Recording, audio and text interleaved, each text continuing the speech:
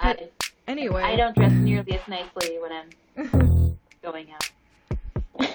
for our listeners, Katie is someone that we've known since she was an awesome undergrad at Cornell. And now Katie has gone on and is, I guess, in the process of finishing your professional degree, right? Or like Well, how many? that was the plan, but actually I'm taking some time off to do my PhD. Mm. So I'm in a dual degree program at Davis now. Oh, okay. I thought you would only apply to the vet program. Did you apply for the I vet did. PhD? No, Oh. I actually came to vet school. That's what I wanted to do for the longest time. And then I finished my first year here and I thought, like something was missing. Like I came to vet school to save the animals just like everyone else, but for some reason, like something was missing. Like not that I didn't want to save the animals, but there's just not quite as much as everyone else. And, I was really involved in research in undergrad, and I feel like that was what was missing. So I took a summer, did a research project here, and just decided, like this is what's missing. And then I applied to the program, and then I got in. Like I came to vet school to save the animals, just like everyone else, but for some reason, like something was missing. Then you leave your class and do the PhD just like everyone else. Yeah. And then come back and do your final 2 clinical years. So. Oh, okay. So it's almost like, is it almost the same as doing a combined MD PhD? Exactly. So it's exactly. like in this combined vet PhD. Mm-hmm. Yeah. That's really exciting. It's actually a joint program with the MD PhD program in the Sacramento campus. So we see each other often, yeah. All the time. Yeah. Wait. We need to more formally introduce our guest. Like, no one even knows her name. They know she's awesome things. Yes, yes. We will edit accordingly. But so on this episode of PhD Divas, we're very excited to introduce all of you to Katie Hong. Welcome, Katie. Thank you. It's so good to be here and to catch up with you guys. It's been so long. Seems like it's been years and years and years. Yeah. It's been too long. We knew Katie before we did PhD Divas. So she knew us before we did PhD. Yeah, before we became the PhD Divas. And as our quick tagline intro, of course, we're the podcast about academia, culture, and social justice for people who might be listening for the first time. And I'm Dr. Zine Yao, representing the humanities. I'm Dr. Liz Lane. I represent Krispy Kreme donuts. And, and engineering, yes. Yeah. Just a little thing about cancer research. But yeah, Katie, how about you tell us a little bit about yourself? What's your background? What's your story? Sure, yeah. So I'm actually a California native. I moved to Ithaca, New York for my undergrad, where I met the two of you. And I did my degree in animal science and biology, graduated, decided vet school is my thing, so I decided to move back to California. And so I did my first 2 years of vet school, and now I am pursuing my PhD as a part of the dual DVM PhD program. So I'm less involved in the vet school happenings. I'm fully into my PhD. I just finished my first year.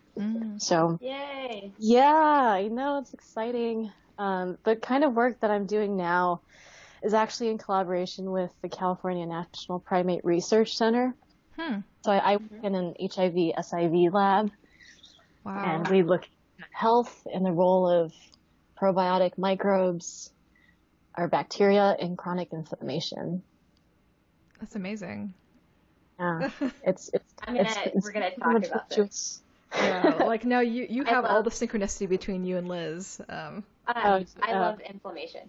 Inflammation is, it's the root of all evil.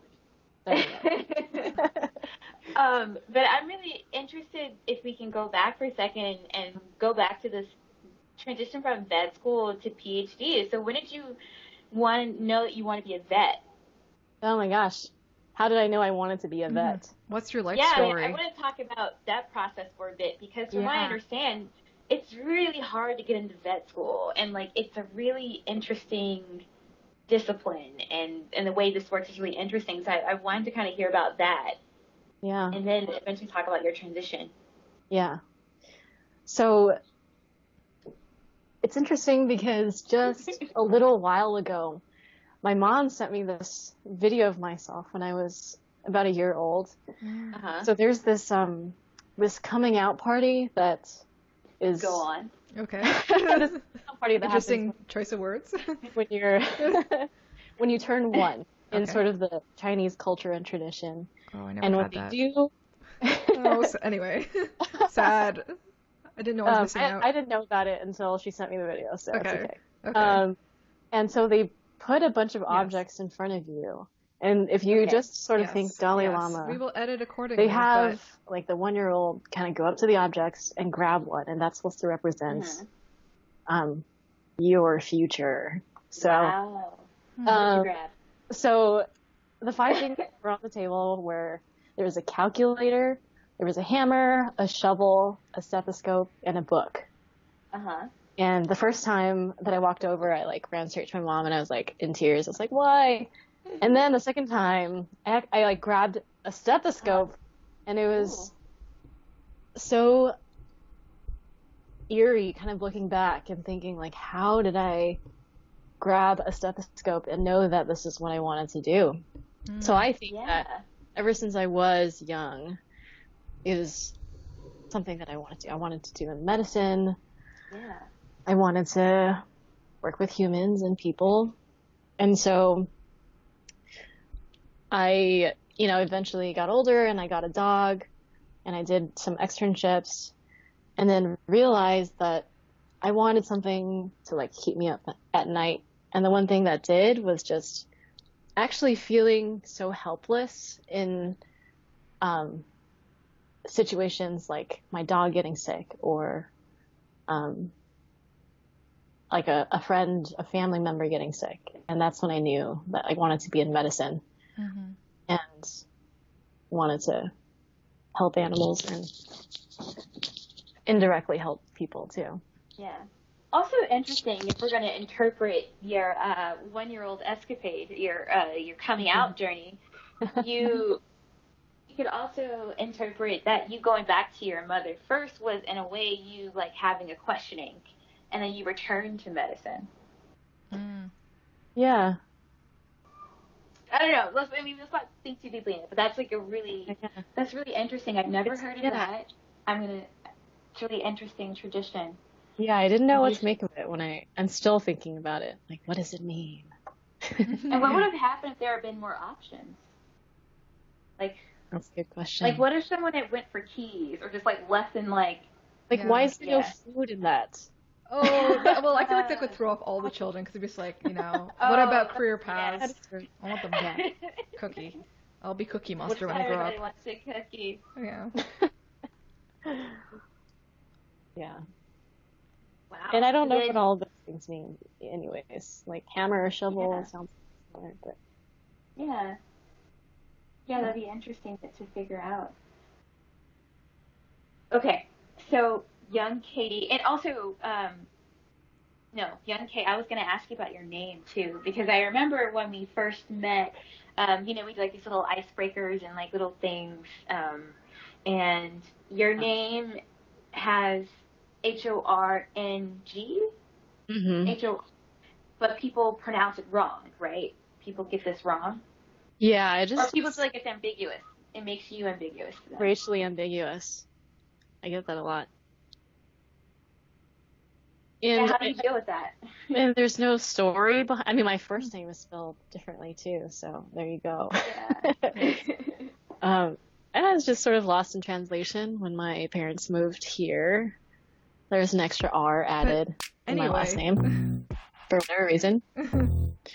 So yeah, Zine pronounced it correctly. It's Hong. So Hong, yes. But I do introduce myself as Hong, because it's the way it's spelled. I don't really mind. Oh. But and Katie has so her first name has a creative spelling because it's spelled Katti for our listeners. Yeah, I get Caddy, and I said it's Katie. Caddy Horn. Mean Girls reference. Oh God, there's so many horrible puns. Hopefully you don't have to deal with any of them. Yeah. And people are nice. So how did you tell me about maybe undergrad then? What did you What was your undergrad experience like? My undergrad seemed like it flew by because, I don't know, from high school I was like, you know what, I want to go to vet school. So why do I need to do undergrad? But I actually really enjoyed it. I loved being in New York. And I would probably have to say my undergrad experience was very much more academically driven than anything because I wanted, to go to vet school. So, just being in class and being a part of beta, I TA'd a little bit, but I always stayed involved in animal things. I was on the equestrian team for a little while.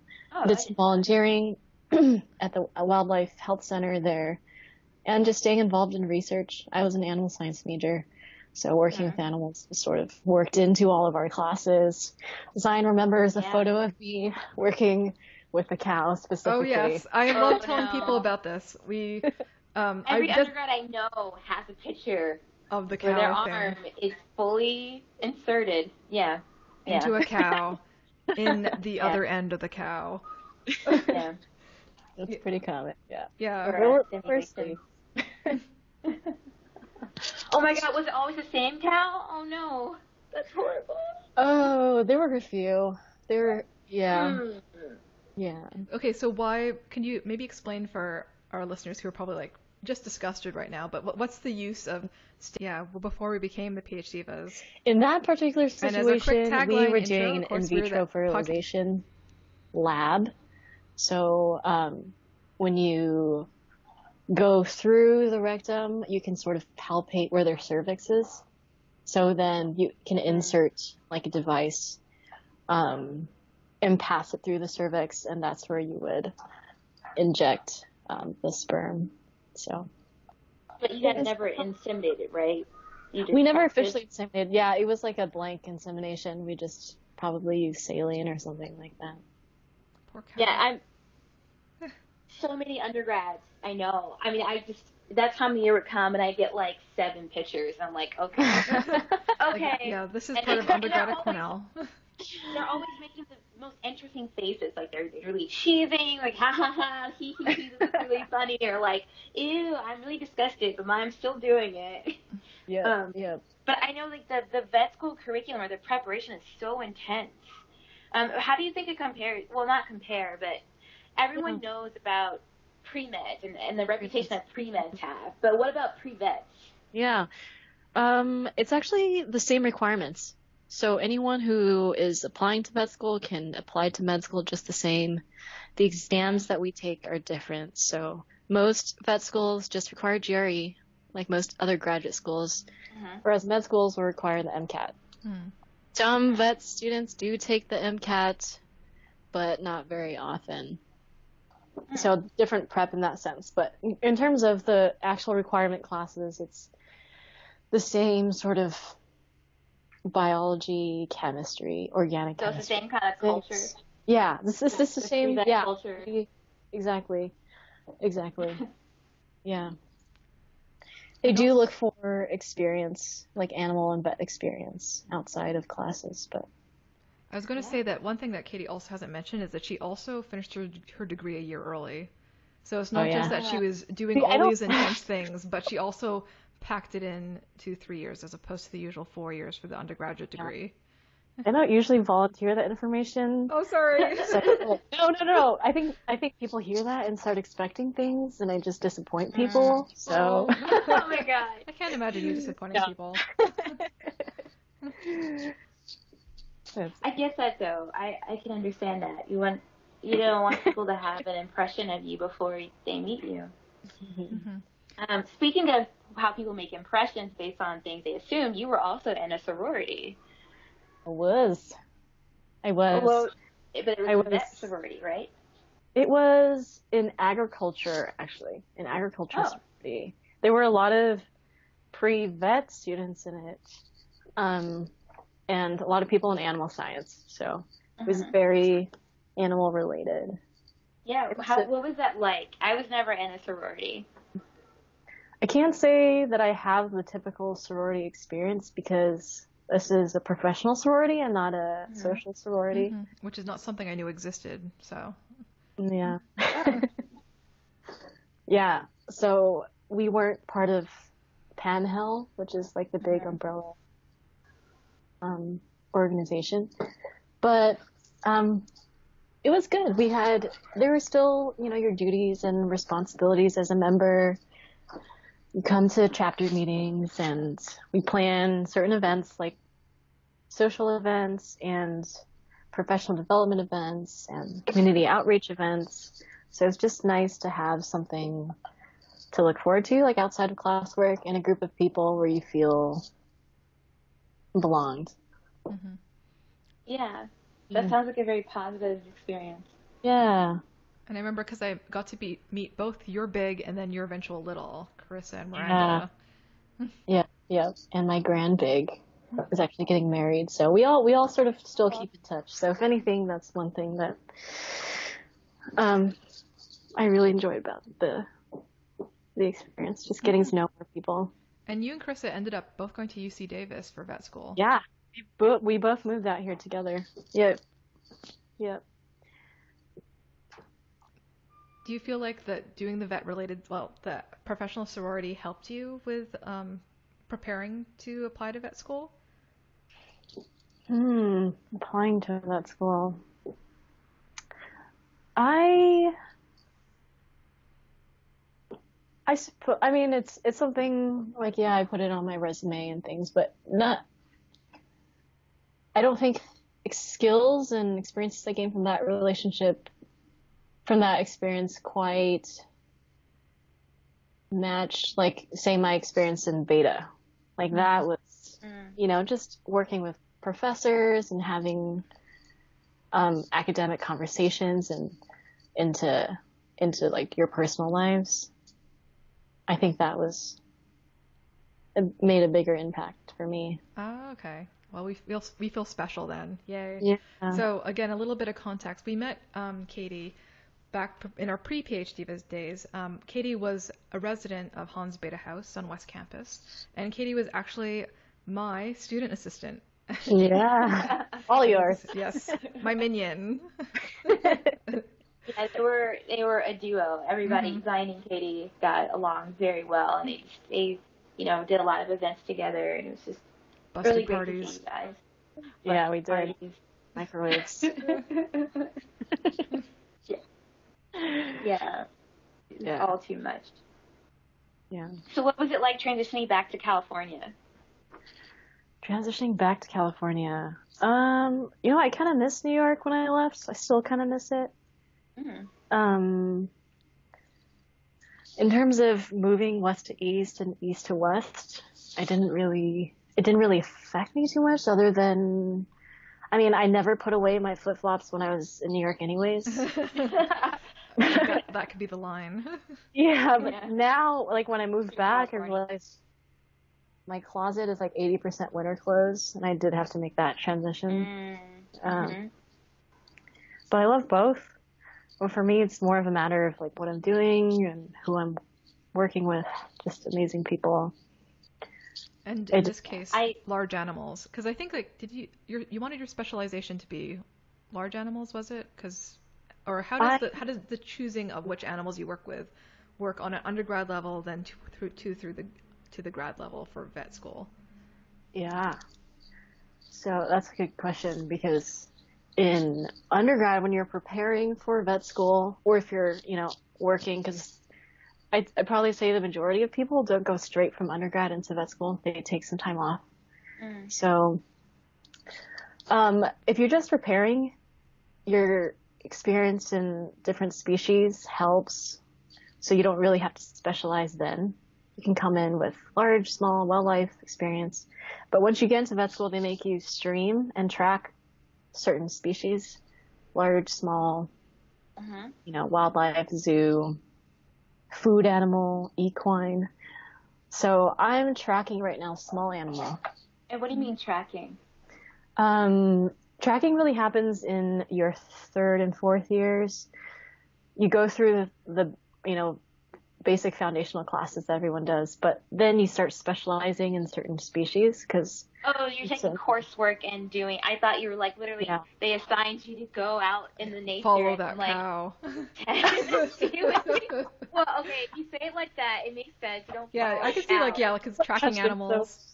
Yeah, And, like 237, it poops, And you have to like track them to really understand their nature. Okay, so you mean take like the coursework has tracks? Okay. Yes. The first one sounds more interesting, but the second one is definitely way more practical. Way more practical. So what small animals are covered by the small animal category? Because that could be a lot of things. Yeah, and we're constantly learning a bunch of things at the same time. But typically small animal constitutes companion animals. So these are like your dogs, your cats. Basically your dogs and your cats. Anything outside of that, rabbits, birds, gerbils, those are typically exotic small animal. So that's a subset of small animal. But mainly dogs and cats. I remember you telling me that because I was like, rabbits are considered exotic. Like that's just, it sounds funny as an outsider. Yeah. And I remember that I think even in undergrad you had experience like doing things like surgery and dissections, right? Yeah, I think that's one of the advantages of going to a school like Cornell. They have a really great animal science program, and being at a school that has a vet school helps because they have the resources. Like I took a class in the vet school, and we did a bunch of different things with different types of animals like sheep and frogs. And so you wouldn't get those opportunities if you go to a school that doesn't have agriculture. Yeah, because from what I understand, there aren't actually very many vet schools compared to like other professions, right? So that's one of the ways that it's actually more difficult to get in because there aren't as many school choices. Yeah, right? That's true. Yeah, okay. Absolutely. Yeah, and I feel like that's one of the things that makes Cornell interesting as a school. Like I remember hearing something about how Cornell's seen by the other Ivies that like this sort of joke being that like Cornell is barely an Ivy because there's more like we're SUNY Ithaca, which is like to say the State University of New York Ithaca. And part of that is I think the joke comes from the fact that Cornell is not just a private institution, but it's also a public land grant institution, which means it has this agricultural school. But actually it means it has all these other strengths and perhaps draws different types of students than it would otherwise. Yeah. Mm-hmm. Yeah. So if we could, let's go back to something you said earlier when you were saying you were in vet school and you're starting to realize, I don't think I love animals as much as everyone else does. Can you take us through that and when you were really trying to make that decision to like, maybe I should apply to a different program? Yeah, I should pivot. I think I'm reflecting on sitting in a lecture hall and talking about like renal, for example, and like nephrology, and just we're going through a case study and everyone is so excited to like find the answer, and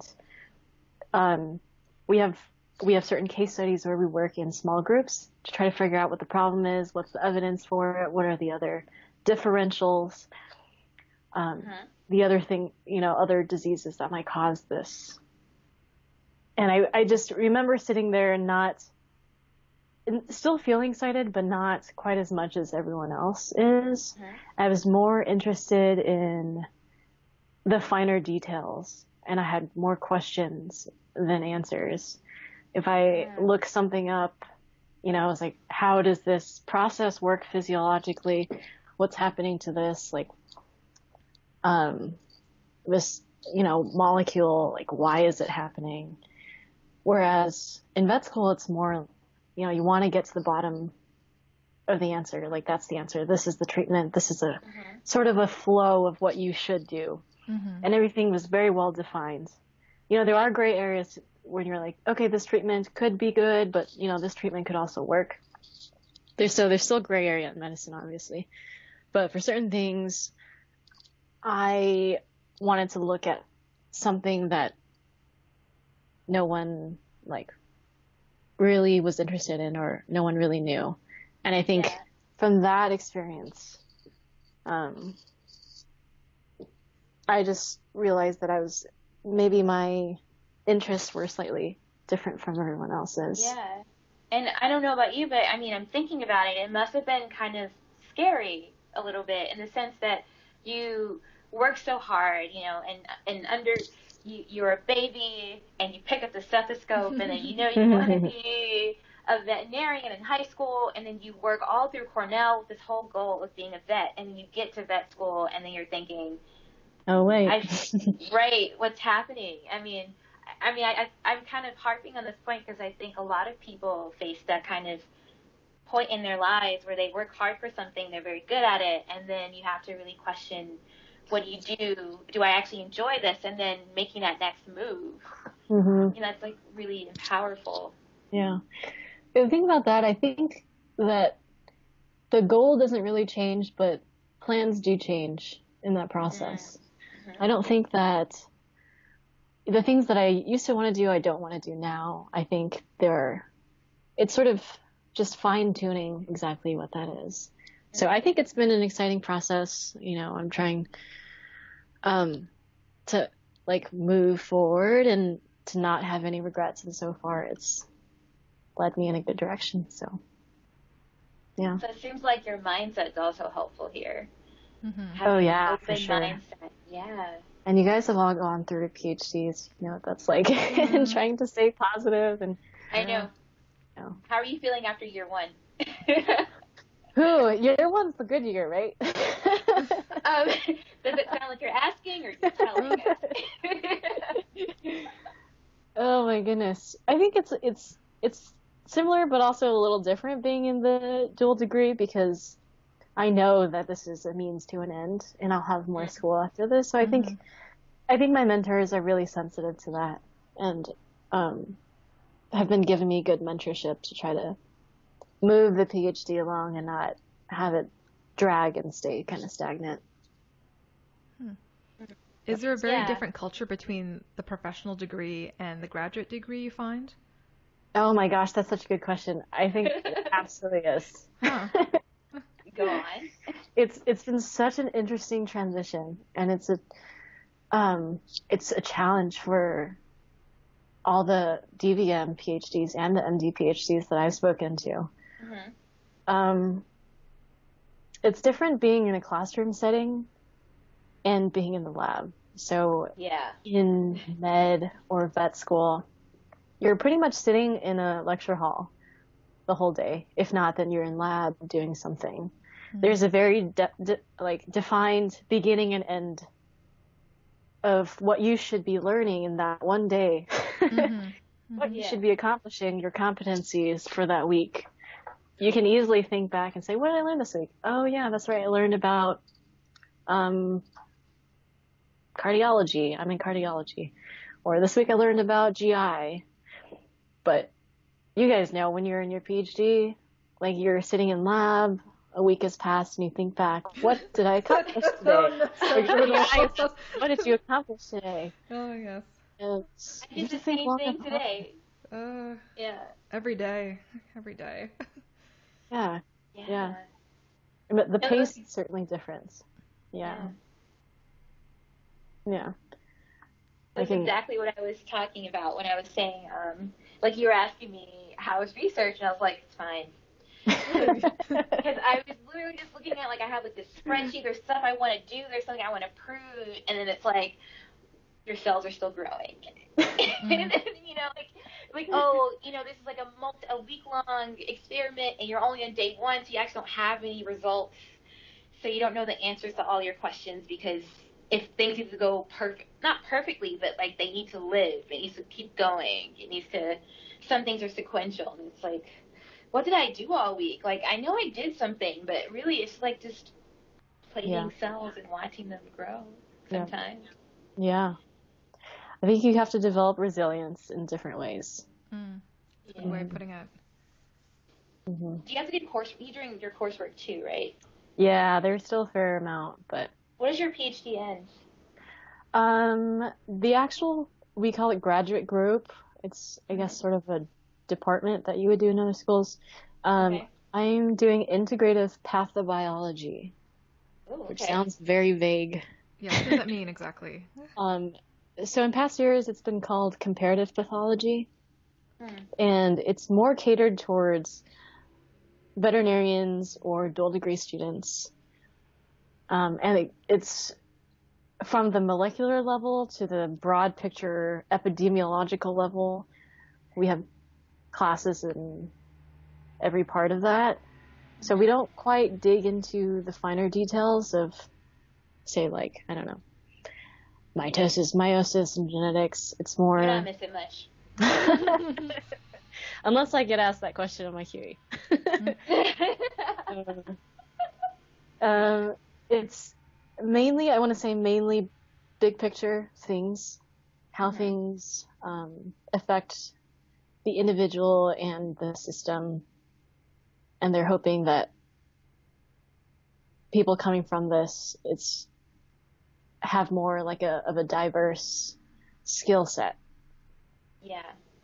I think this is a trend and something that we in the field, I'm curious what you have to say about this, Katie, are doing, because research is becoming more integrated. Mm-hmm. So, like, to solve some of the biggest challenges, you have to know immunology as well as biology, as well as a little engineering, and then how do you train people to be experts in all of this? Because our predecessors, let's say they were trained as physicists and they learned immunology along the way, or they were immunologists who study HIV only, and so they're hardcore chemists or something, and they picked up a little stuff, but we are being trained like bits and pieces. And I really think programs like yours, Katie, and we're trying to figure out how to teach people this the best way. And I personally haven't found a situation that's really enjoyable, because you end up feeling like I've ended up feeling like I don't know a lot about anything, but I know I don't know a lot, but down the line it's going to be useful. But I see more and more of this happening. Yeah, that's such a good way to put it, and I totally agree. Even beyond just topics like immunology, virology, microbiology, Yeah. I think being in this field, when you have 2 degrees and you can't be good at everything, right? You try to focus on one thing, and that's going to take a toll on something else. Right. So I think that's going to be a constant struggle. Mm-hmm. Yeah. Yeah. But it's absolutely important to have that diverse, broad mindset, because so much of research is heading in that direction. Mm-hmm. And if you're that, I think the best sort of like scientific thinking is when you're sitting down and say, I'm reading about this cognitive science neurology paper, and somehow being able to apply it to gut health and finding that sort of connection and collaboration. Yeah. I think that is, yeah. Interdisciplinary is a catchphrase, but it's also practical. Like there is, I feel like on one hand, I think that institutionally it gets fetishized in a way that abstracts it, but like it is genuinely something that that does innovative work. So I had a question that was on a completely different aspect of the profession, since of course I can't get into the question of research the way that Liz can. But what is it like to be in a profession that's female dominated? Of course, that's like such a different field for like so many of us in graduate school or professional schools, and like I feel like Liz and I often talk about what it's like to be a woman in academia, and especially for Liz, like being a woman in STEM is a huge thing. But then you're in a profession where it seems to be completely the opposite. Do you want to talk a little bit about that? Yeah, I think that's so true, and it's unique in the health sciences. I think nursing is the second profession that comes close, but not quite to the same extent that we see in vet med. And it wasn't actually always the case. I think the shift happened around the mid 1980s. Before that, it was still male dominant.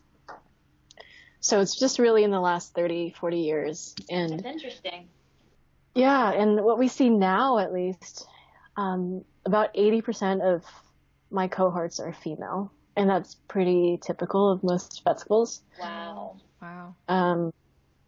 And But still, most veterinarians in leadership positions in academia and business owners are still male. So I don't think that we see those direct correlations or shifts yet, but I think that would be interesting to watch. Start transition. Yeah, like, what's going on? Right. Right. You know, but we see statistics all the time. There's still a wage gap between men and women. And there's been research trying to understand why we still see this age gap. You know, like women working part-time. There's also discrepancy between the field you're in, large versus small animal. More women tend to choose small animal professions than large animal, although that's changing now because there's just more methods for chemical restraint. You don't have to use like brute force and muscles in large animal industry. Wow, so you literally would have to hold down a horse through your body? Like that's what you're telling me? Just like holding them against a wall, you know, you're doing a procedure or something. Just holding them against the wall. Okay. Yeah, but that's very forceful touching, as it were. Wow. To use an old Cornell term. Wow, I never thought about that. And then I think about how glorified the guys are. I remember at Cornell, like, there's so few men there, they would have, like, a calendar that they would sell every year. Oh, yeah. Yep. That's men famous. Yep.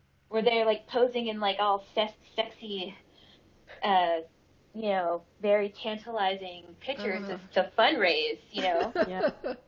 Yeah. Oh, God. Yep. And that could never happen the other way around. Right? Oh, that'd be so awkward. So awkward. Yeah. That's the thing, actually, Davis also adopted. We have one, too. So sexy male vet calendars is like a common thing in higher education, apparently. Yeah. I don't know if you've seen, like, the YouTube videos that go around of, you know, certain male vets that are really famous because they're just, you know, really attractive and they, like, can play guitar and, like, deal with a bunch of different, you know, exotic animals, and they become so well known because there's so like few of them. That's so interesting, and it doesn't work the other way around. It's like when you're the only woman or like one of 10 women, it's like you still don't get your voice. So like men are still winning even when they aren't the majority. Is basically what you're saying. Yeah. Wow. Yeah. You're right. Damn. When they're the rare population, they get the acknowledgement, they get the calendar, and they get like to be cool. And when women are the rarity, they're not supposed to be there. Yeah. Yeah. Absolutely agree. Oof. That's so disconcerting. Yeah. I think it's pretty common among cohorts, but everyone knows like who the men are and their names, and there's so few of them. Whereas Brad never gets called Todd, is that? I'm sorry, I should really stop. Yeah. Wow. Yeah. Yeah. I wanted to win for you, so I wanted to win for that so much. Yeah, it'd be interesting to watch in the coming years how things shift, though. Mm-hmm. How do you think it'll shift? Give us some optimism, Katie. How do I think that it'll shift? I think, statistically speaking, more women will be in leadership positions. And I think it would be frustrating if there's some sort of, what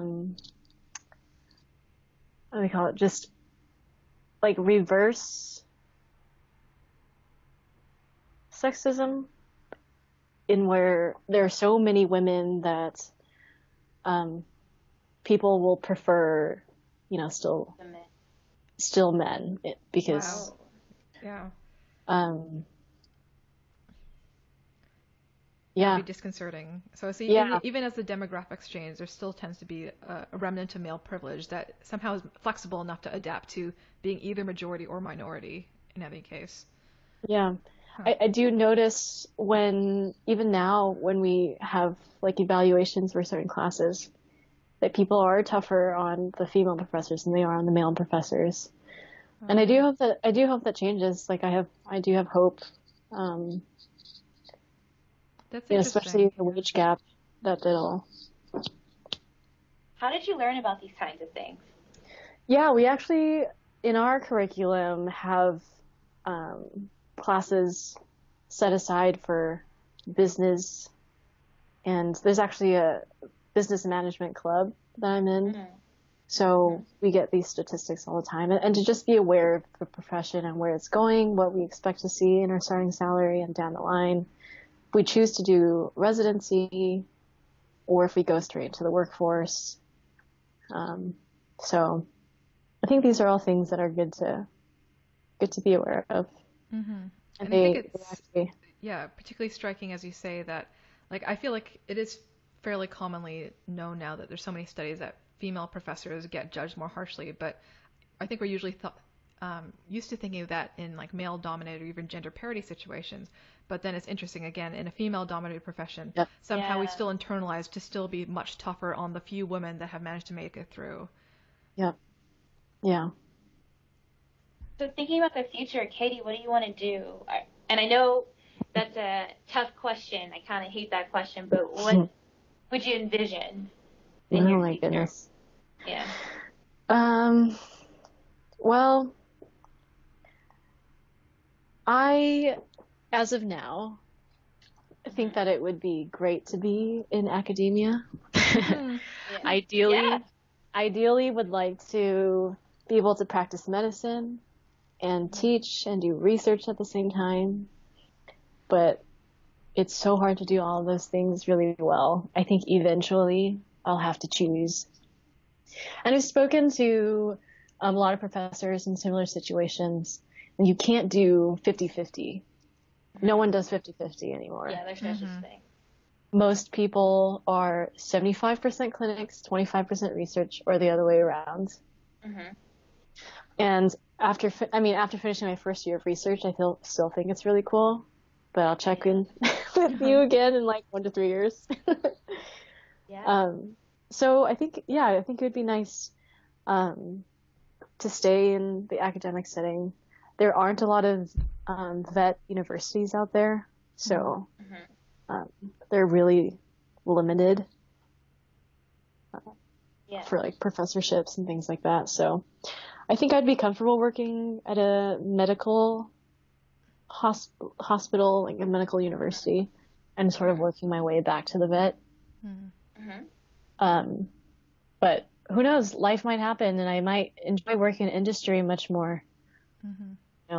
To lead a more comfortable life that way. But I'd say, I don't have an exact plan, but there's always planning involved, and it'll always kind of ebb and flow. So I see the next 5 years. So I feel like I have another tricky question, although again from a very different aspect. I was wondering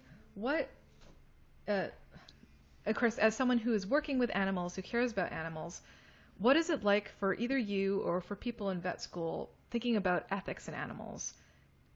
Because of course, like this, I think this really interesting question of like, because you work with animals, do you feel pressured to be vegetarian or vegan? Like, do you have to take a stance on things like PETA? Like, because I remember that one of your friends from undergrad, Alexander, he was at Cornell. I remember he did write like an op-ed for the Cornell Sun about like why he's not a vegetarian and he's a vet person. Yeah, so like, how do you feel like being a vet person either informs your own stance towards like the way that you live your life, or the way that you just see way you see your peers approach this?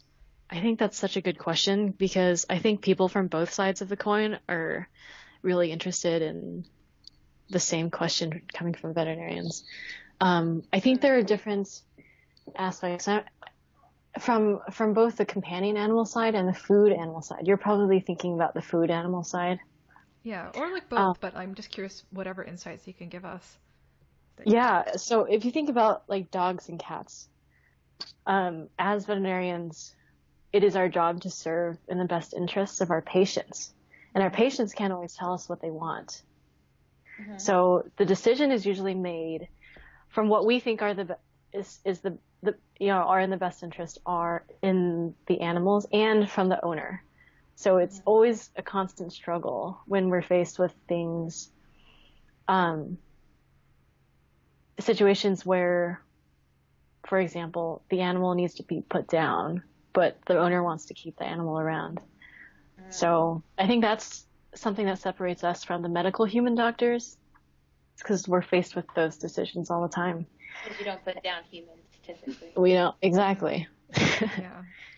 And in food animals, the relationship is different with the patient and the owner, right? I don't think I can speak for all veterinarians, but I know that we can relate when we say that we take an oath to protect animal welfare, but it's also our job to, serve the world's population and make sure we have safe food that passes certain standards. So innately, they're responsibilities to the consumer and the animal. Okay. And I think that we can bridge this gap by providing the best medical care that's possible for all the animals involved. And I think that's as far as we can go in terms of making a statement of opinion, was that we're here to provide the best care for the animals and advocate for what we think is best. But for some of the cultural implications, I think I don't have a statement on that, and rather just a duty to serve, animal welfare in the most like medically sound way possible. Thank you, Katie. Yeah. I feel like that's like I can't imagine how difficult it is to negotiate that. Already. Yeah. Like sound like a vet already. All right. Good. I was told. I was like, this is great. I like this. I've never thought about it in that way, about the ethical issues, but also, what does it mean for you as a vet to say something, or a vet in training? Yeah, like you're being used as a type of voice of authority, like a type of citation for either argument, both sides. Right? Yeah. Exactly. And I'm sure there are vets that have personal opinions about both of these sides and will vouch for either side, but I think in general we all have the common ground of this oath and the goal of just trying to make animals feel like taken care of and try to minimize pain and discomfort as much as possible. I want to shift the conversation to something that we had at the very beginning of our talk, where both you and Liz started talking about inflammation from very different angles. And I was wondering, I feel like that might be an interesting way to also round out some of the conversation, because it shows how can one concern, and both of you being in very different fields, approach it differently. But yeah. I love that. The human-animal interaction and the connection between the two. Yeah. So you're looking at HIV right now, right? Yep. Yeah. And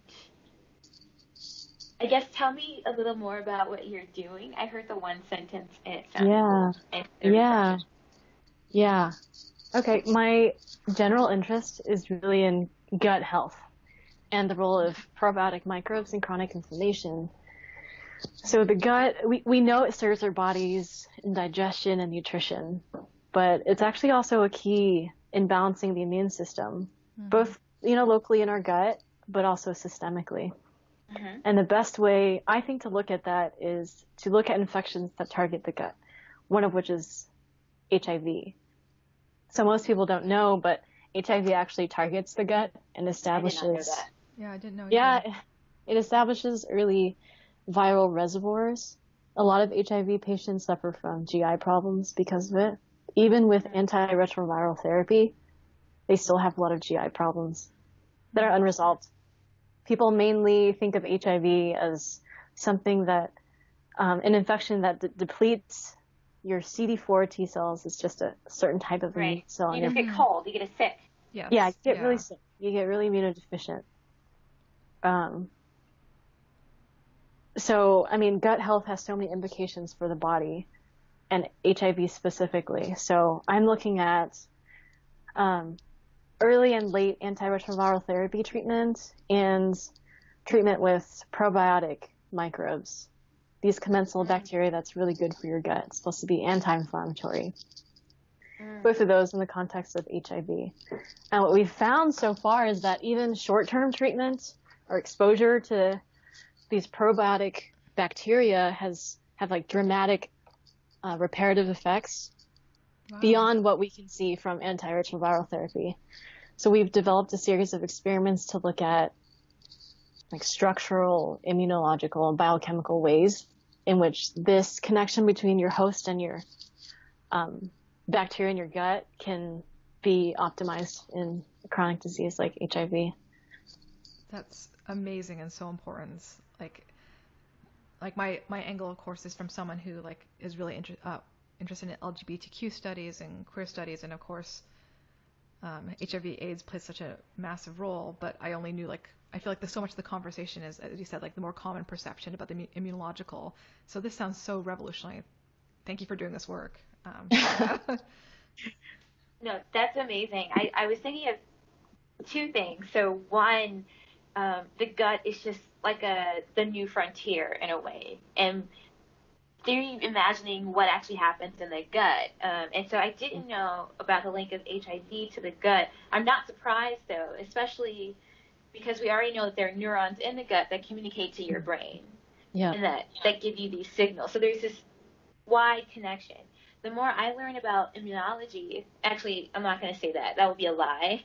I'm not learning it. I mean, I think an immunologist would probably if God were an immunologist, he or she would stab me. Strike me with lightning. Strike you with lightning. Strike me with so violent. Right. Lightning is way worse than stabbing, I guess. But the point is, I'm learning about the immune system and how interconnected everything is. And the gut is really interesting. And inflammation in general is interesting. So I think about it from a cancer perspective, where inflammation drives cancer. Yeah. And there are ways in which higher incidence of cancer can be linked. Higher incidence of cancer is linked to inflammation. You know how some people say an apple a day keeps a doctor away? Well, people will also say an aspirin a day keeps cancer away. So we're trying to reduce inflammation. I mean, don't go and try to take aspirin every day and then not go to the doctor or something like that. But this idea of local events of inflammation chronically can lead to environments that can lead to mutation that then leads to the evolution of cancer. And how immune cells are infiltrating in there and actually helping tumors. So a lot of tumors that are very deadly have access to your lymph node system, and they have a lot of immune cell communication. It's just so interesting. And then, of course, it's the cells, but also what the cells secrete, and like all the kind of cytokine signaling that's happening. I'm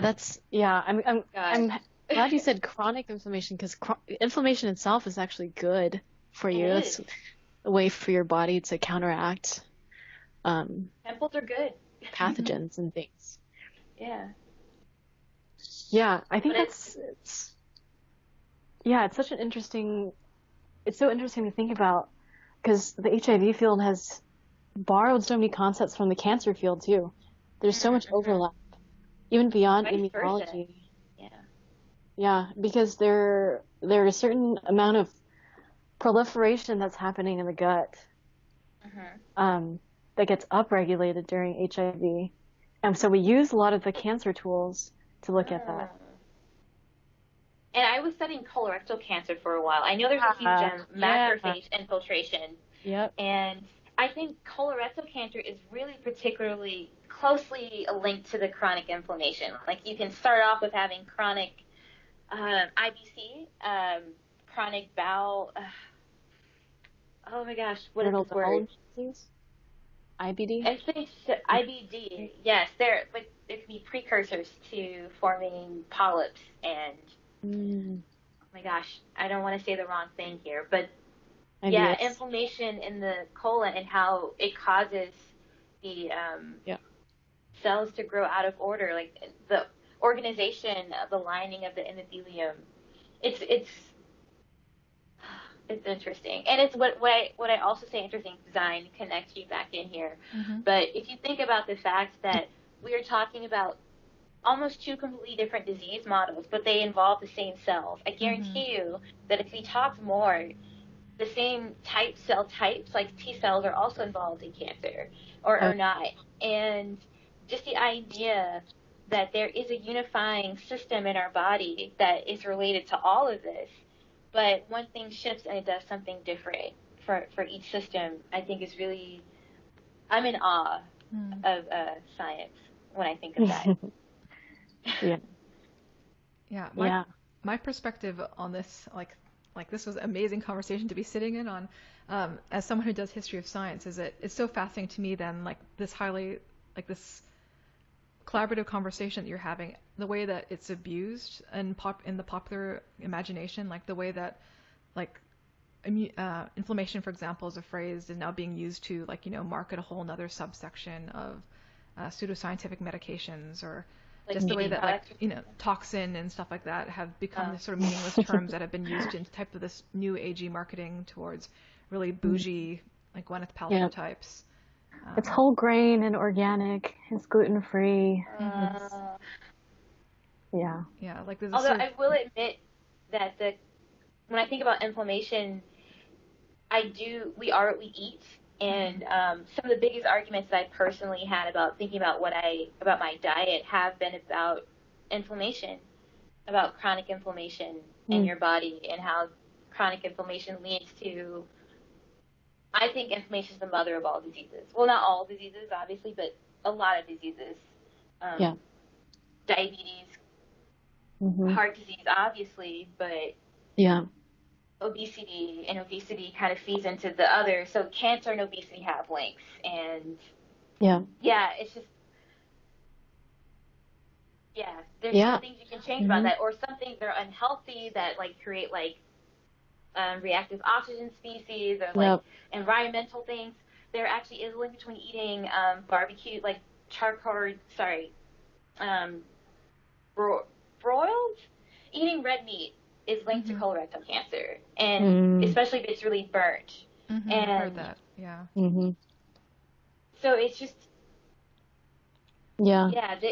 that's for me the most convincing argument about watching what you eat. But and thinking about, when I think about organic, or what kind of chemicals are in here, because you are doing things that affect you chemically. Yeah, I think that's one of the advantages of working in a field like this, is that there are people from different fields working on similar things, and you just have to make those connections. Like you said, reactive oxygen species, mitochondria, which is the energy source of all of your cells, is connected to every sort of, disease, whether or not it's from a pathogen or not. So something that we've looked at is fatty acid synthesis. Oh my gosh, I'm borrowing literature sources from diabetes and looking at it in the context of HIV. So that's been really interesting. I mean, God forbid a chemist writes it one day. The chemist perspective on fatty acids is just playing tic-tac-toe or something. That's what it looks like to me. Yeah. And one of the most interesting things about studying pathogens like HIV is that it takes advantage of your body's normal response to fight off infection. So a lot of things that you think are working aren't working because it's hijacking. It's hijacking it. So trying to think about how it happens is, I think, a good way to find a cure.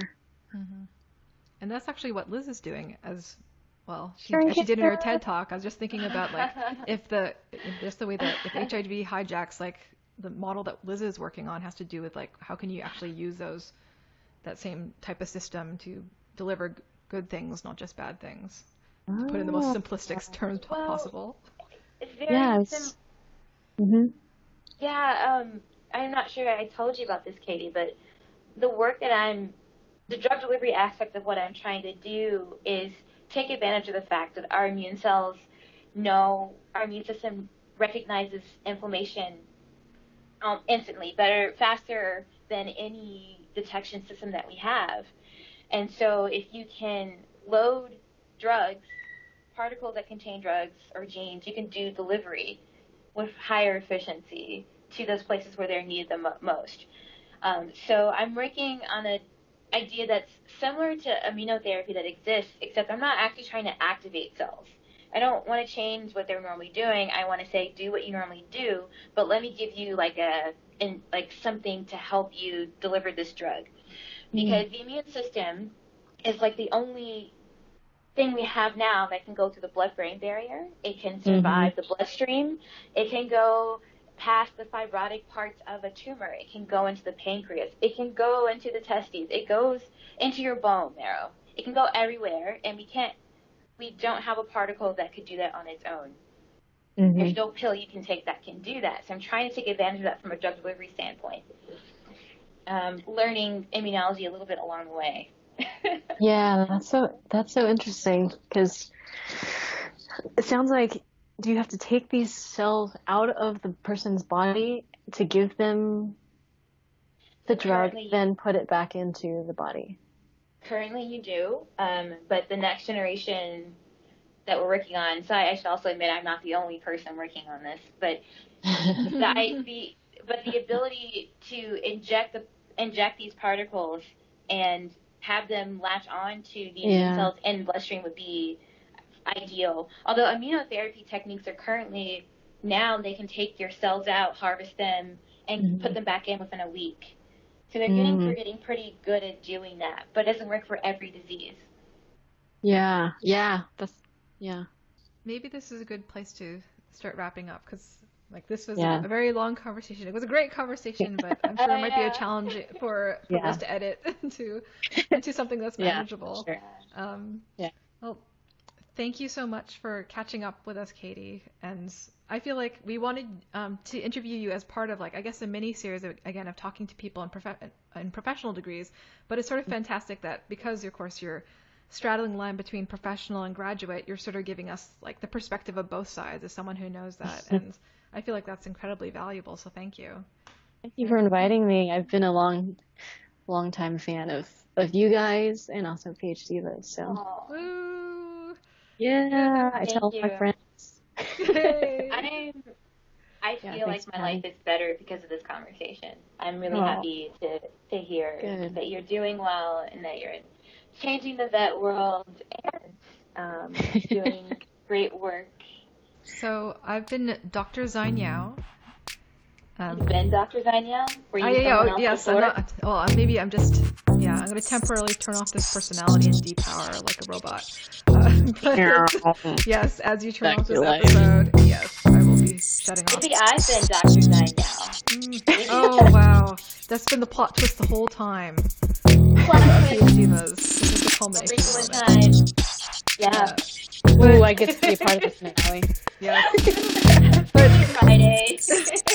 But anyways, talking about weird use of technology, if you like this conversation, please like us, review us on iTunes, subscribe on SoundCloud, Stitcher, Cast FM, whatever other platform you use. And thanks for listening and take care. Bye. Bye.